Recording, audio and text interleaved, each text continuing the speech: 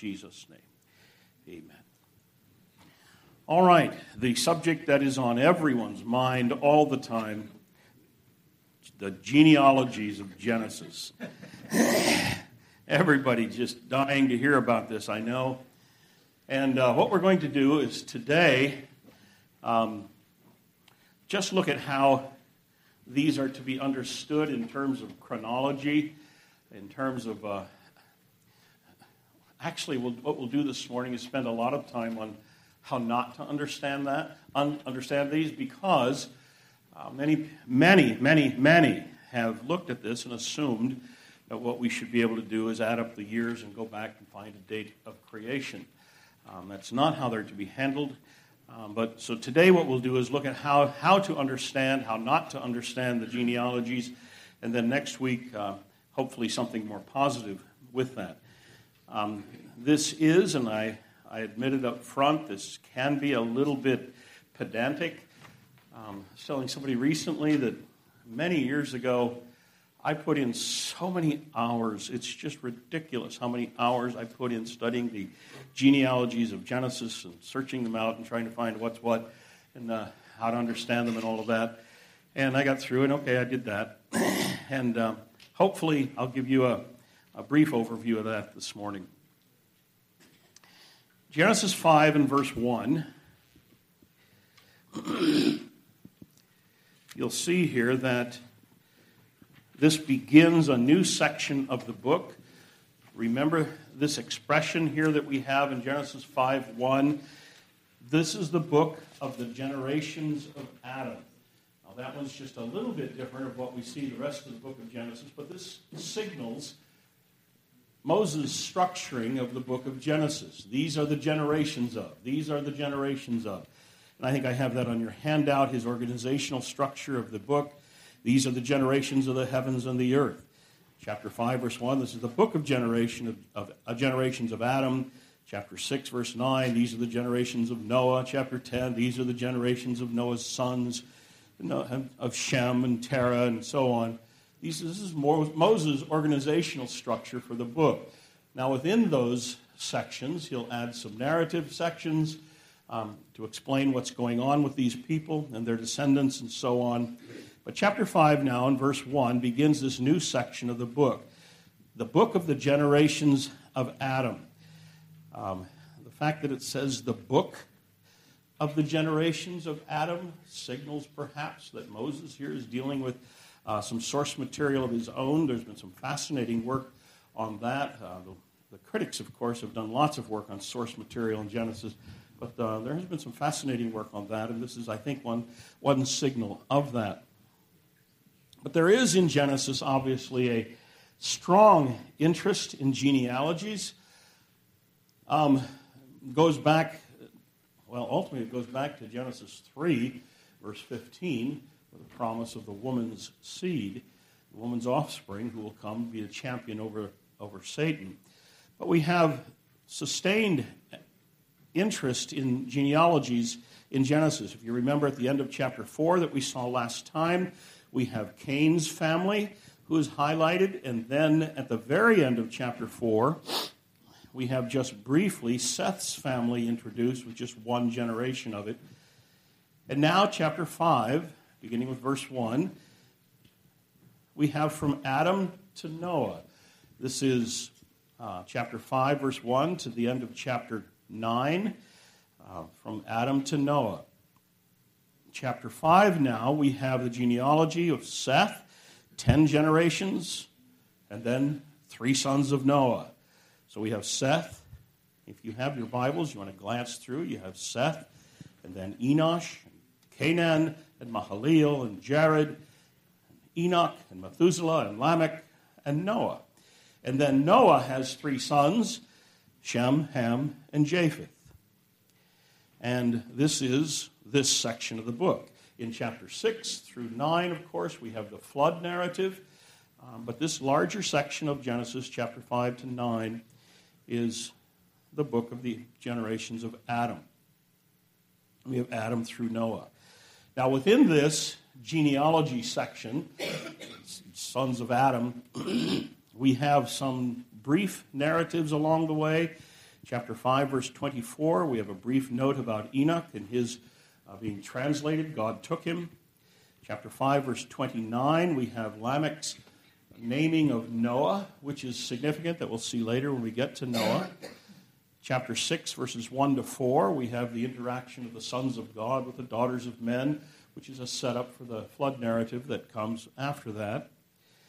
And then chapter 9, of course, we have the covenant section where God establishes a covenant with Noah and all creation. And then we have later in chapter 9, the story of Noah's drunkenness and the aftermath of that and the prophecies regarding his 3 children. And we will get to that as well. So that's chapters 5 through 9. Chapter 10, then, just looking ahead, we have what's called the Table of Nations. This is the 3 sons of Noah, Shem, Ham, and Japheth in chapter 10. Chapter 10 is not, strictly speaking, just a genealogy. Chapter 10 is a Table of Nations. It's a fascinating piece of literature that has intrigued even critical scholars. We'll see that when we get to chapter 10. But you'll see that, chapter 10, verse 1, these are the generations of the sons of Noah. Shem, Ham, Japheth, sons were born to them after the flood. And then it outlines the sons that they had and the people groups that came from them. We'll get to that. Chapter 11, then, verses 1 to 9, we have the Tower of Babel incident, and we will take one time for that as well. Chapter 11, then, in chapter 11, verses 10 to the end of the chapter, we have another genealogy. That's the Shem genealogy again. These are the generations of Shem. So we have chapter 11, verse 10, Shem, Arphaxad, Shelah, Eber, Peleg, Reu, Surig, Nahor, Terah. Terah had Abraham, Nahor, and Haran. All right, today what we're going to do then is look at these genealogies, particularly in chapter 5, but also briefly at chapter 10 and chapter 11, but especially 5 and 11, and ask the question, what is their purpose and how are they to be understood?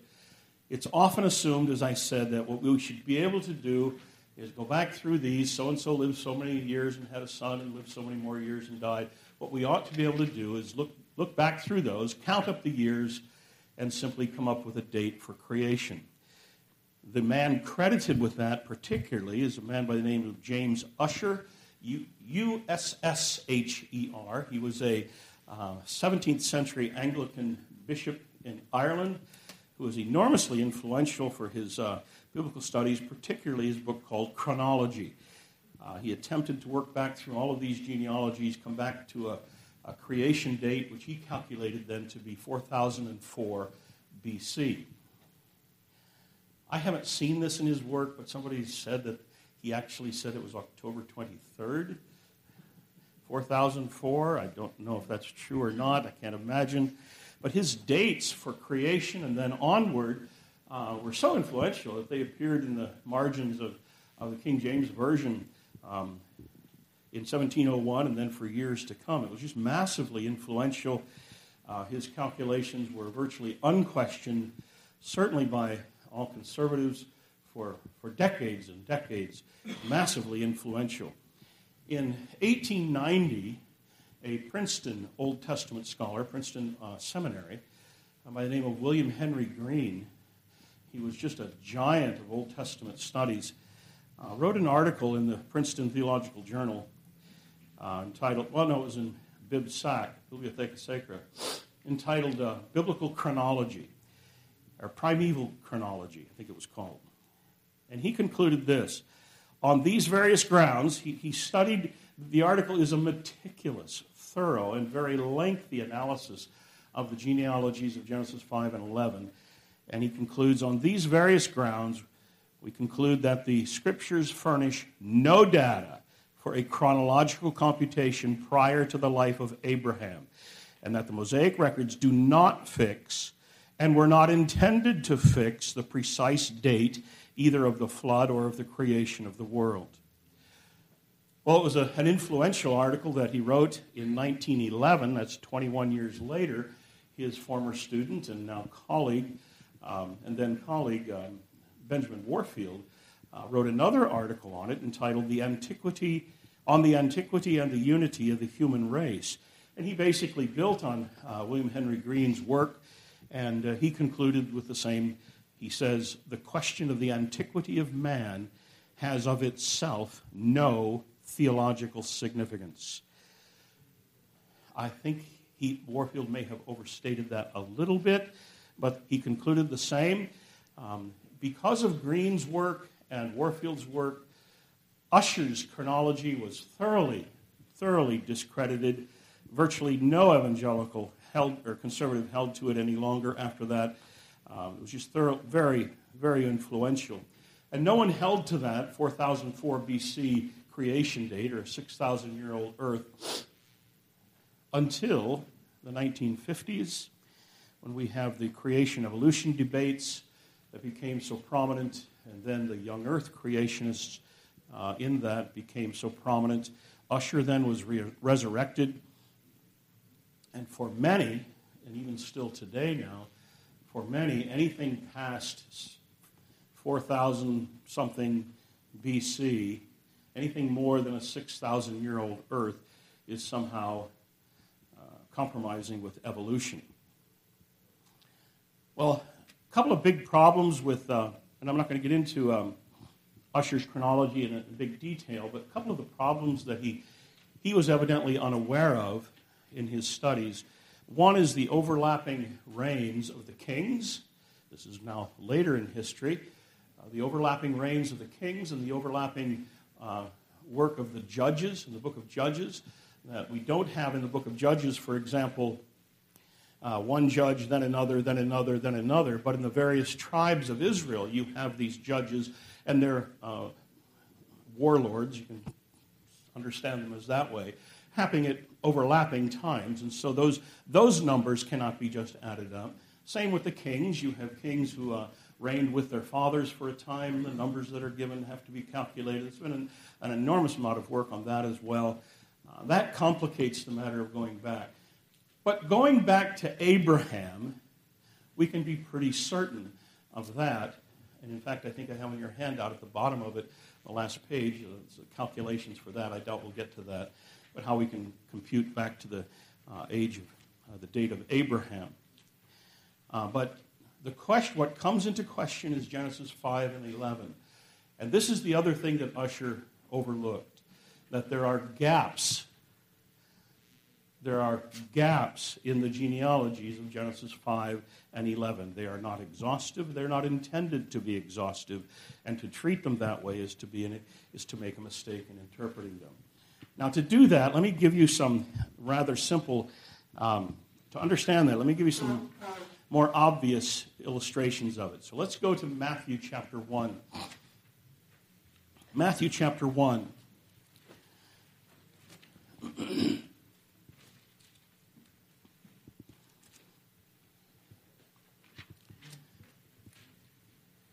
Now, you know that in Matthew chapter 1, Matthew begins with the genealogy of Jesus. What we have here actually is two genealogies of Jesus. We have one in Matthew 1, verse 1, and then we have another in Matthew 1, verse 2, and all the way down to, verse 18 or so. But notice verse 1. The book of the generations of Jesus, son of David, son of Abraham. So there's the whole genealogy of Jesus in 3 steps. Abraham, David, Jesus.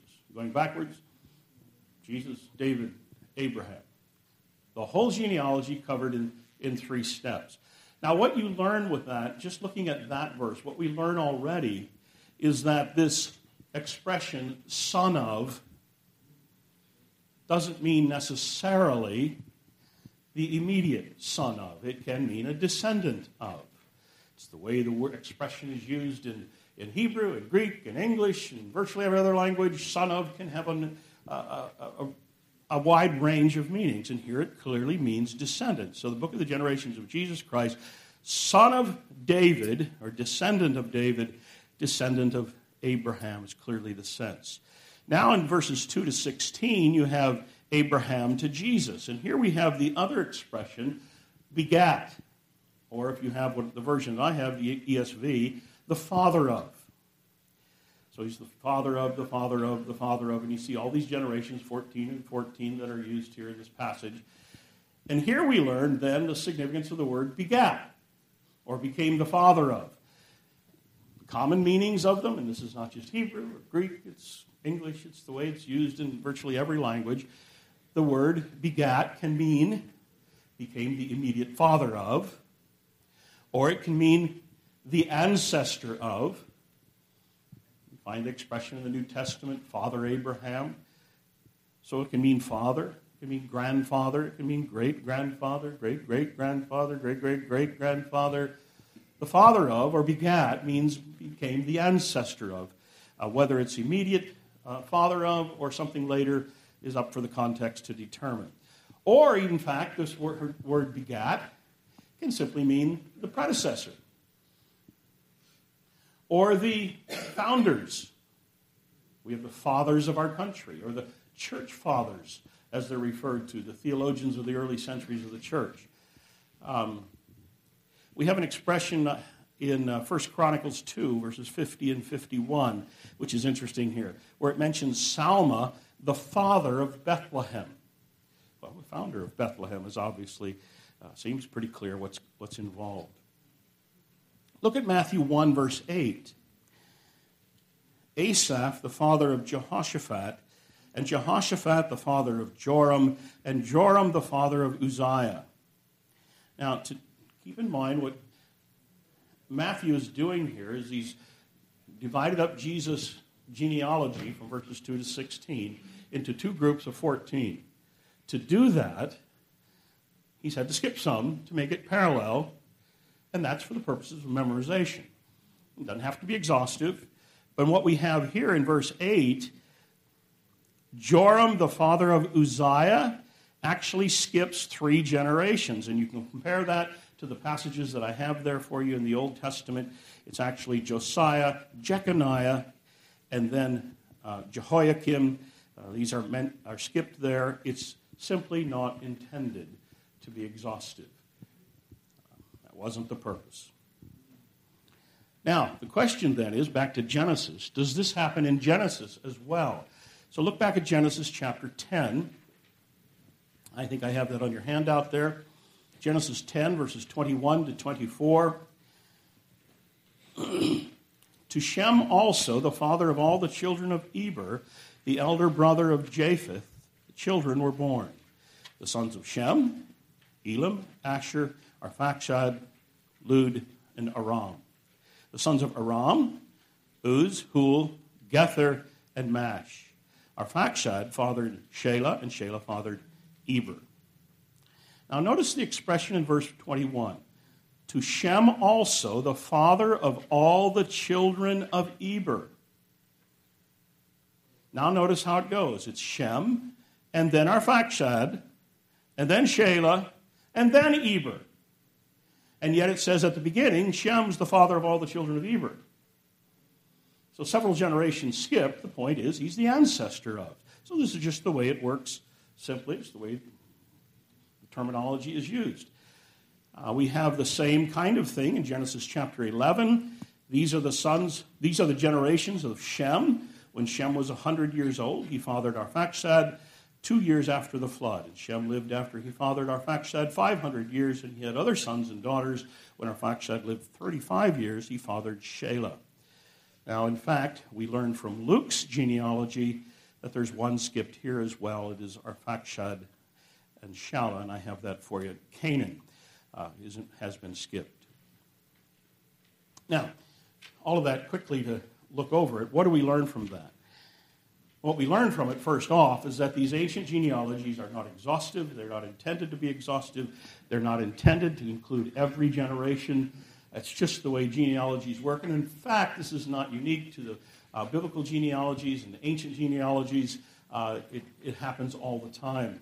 There is, in southern Egypt, there's the Temple of Osiris, the king who put up a list of, it's a famous Osiris Kings list, put up a list of the previous kings up on the wall, inscribed there in a famous inscription. 2 dynasties of kings are omitted in that list. Now, in that case, the two dynasties that were omitted were the Hyksos dynasties, which were another ethnic group that came into Egypt, dominated for a while. They didn't want to mention them, so let's leave them out. It's kind of like leave out the guys you don't like. I was in looking at some historical site down in Warminster area a few years ago, and a place where George Whitefield had preached and William Tennant had pastored and so on. And in the foyer of the church building where I was, where William Tennant had pastored at one time, there's I think it was granite inscription that was hung on the wall. It probably used to be outside, but it was in the foyer now, and it had a list of all of the early pastors of the church. So-and-so from 17 this to 17 that, so-and-so from 17 this to 17 that. And, they got the list of the pastors. And I think it was the third one down or something like that. Was just hollowed out, engraved out. It was just a blank line. You could tell there used to be a name there, but now it's just smoothed over. And so you've got a blank line, and then we go to the next one.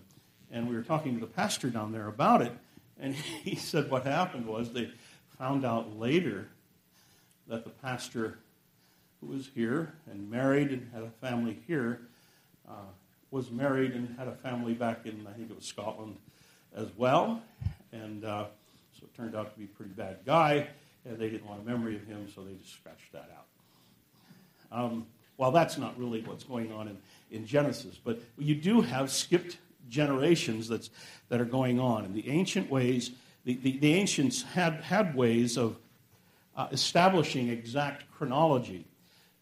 But genealogies were not used for that. That wasn't their purpose.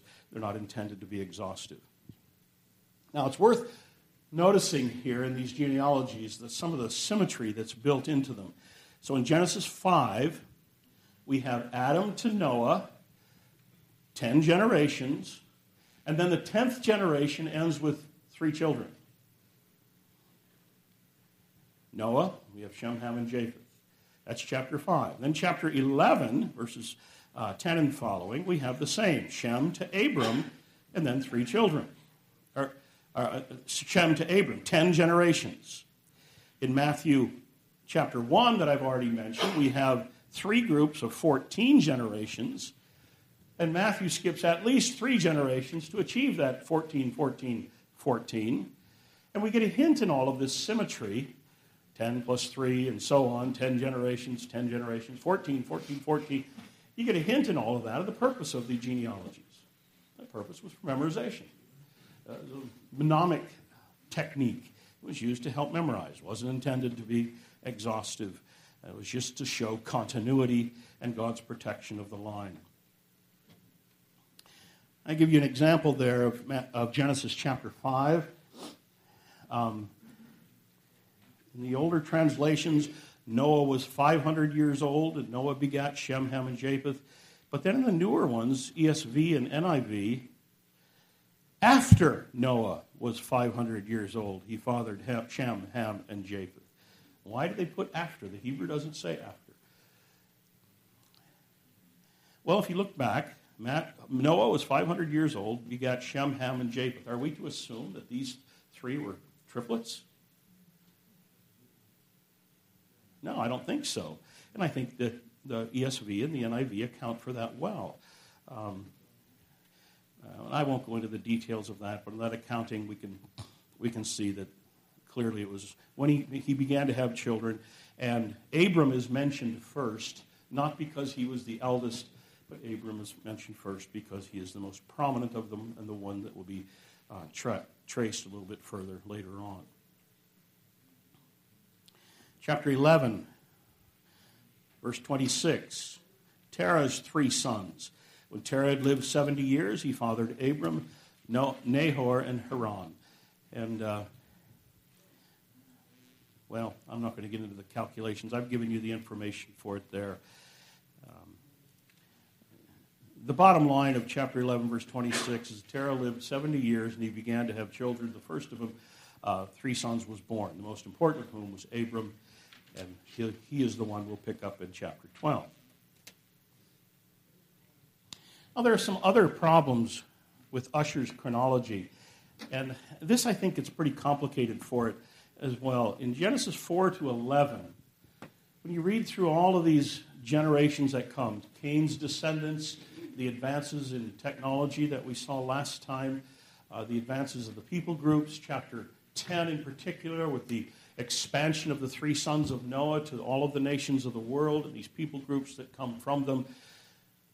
When we read through Genesis 4 to 11, we get the distinct impression that there's this advance of civilizations, advance of cities, advance of nations, cultures, advancements of various kinds.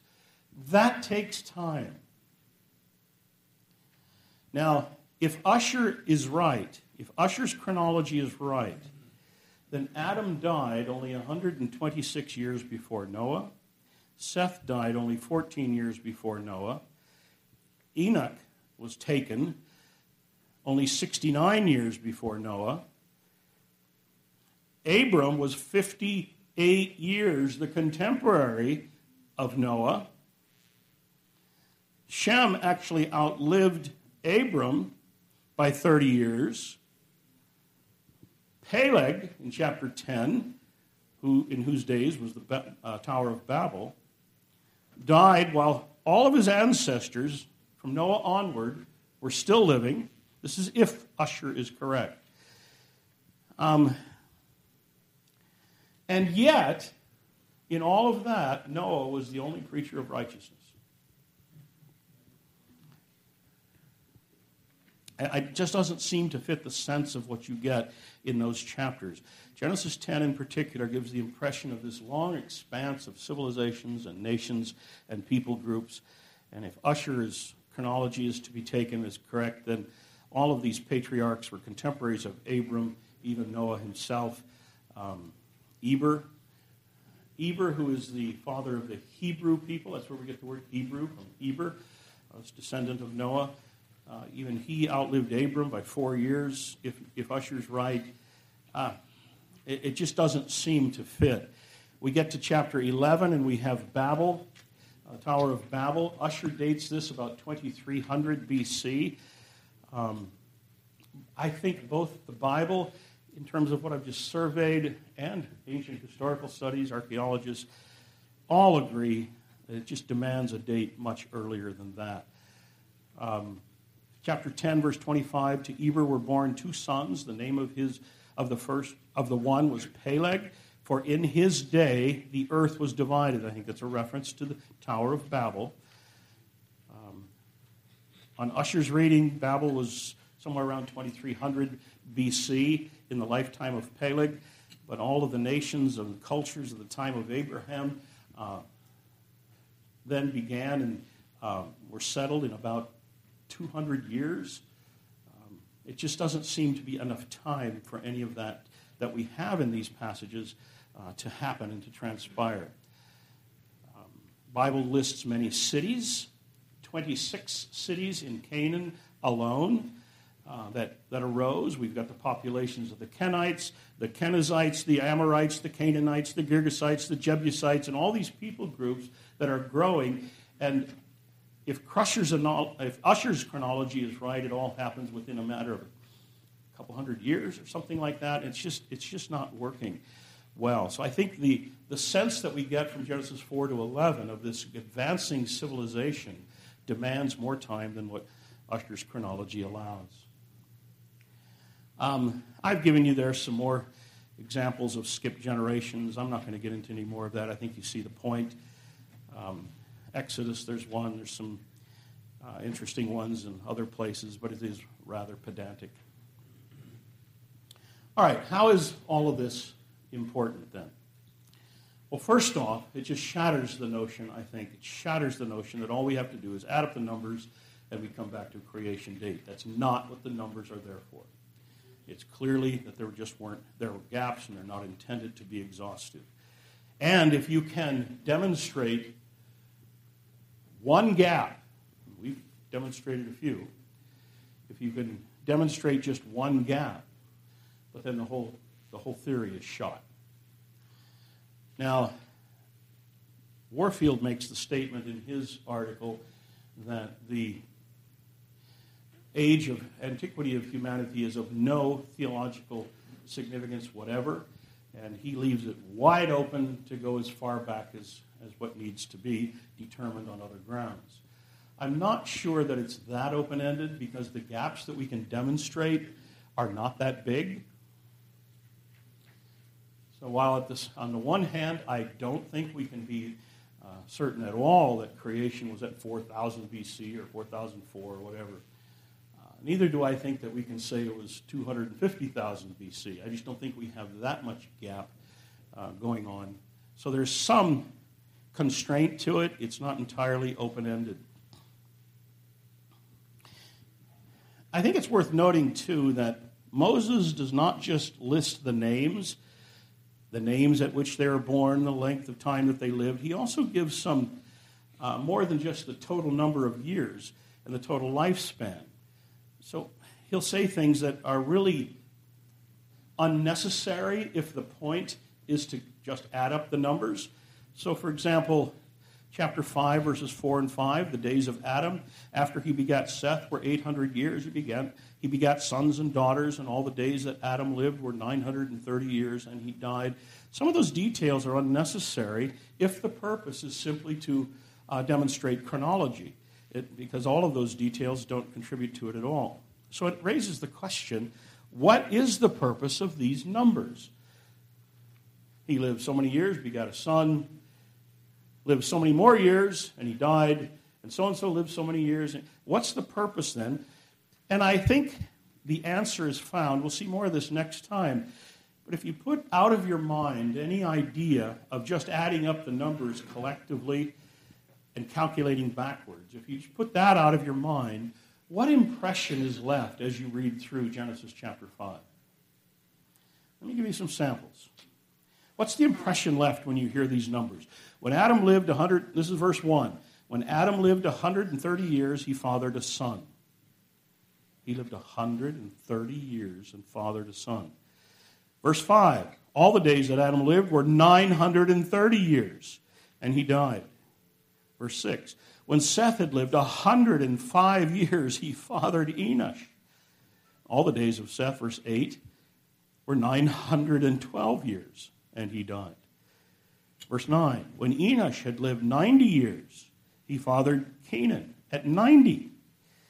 Verse 11, all the days of Enosh were 905 years, and he died. You read those numbers, what do you think? What kind of humanity is this? You live to be 130 and have more children, and then live another 800 years after that. This is not what was meant in chapter 6, but we can borrow the language and say, there were giants in the land in those days. This is impressive. And I think that's the impression that's intended to be left. And we'll see more of that next time, the theological purpose of the genealogies. I have at the bottom of your outline there how we calculate the date of Abraham. I can't get into that now, but you have the raw data there, and we can confirm that. Oh, I should mention on your handout, I have it wrong. I think I fixed it in time for the people on Zoom who have it. But the bottom of your handout, I have 2155. That was a typo. It should be 2166 for Abraham. But through this kind of dead reckoning, we can get back to the date of Abraham. Before that, it gets very, very difficult. This one is easier because we have in 1 Kings 6:1 that anchor point. Solomon's 4th year of reign was the 480th year after the Exodus. We can fix Solomon's accession year at 970 BC. And so the 4th year would be 966. 480 years before that is 1446. That's the Exodus. And then we work backwards from there, and the dates work out fairly easily. All right, this has been a lot of data this morning, but I wanted to just have it out there for you to understand how, at least not to understand Genesis 5, and next time we'll look better, I think, at how what it's intended to convey. Any questions on that? Yeah, Jim. So if Usher's timeline was so easily debunked, why was it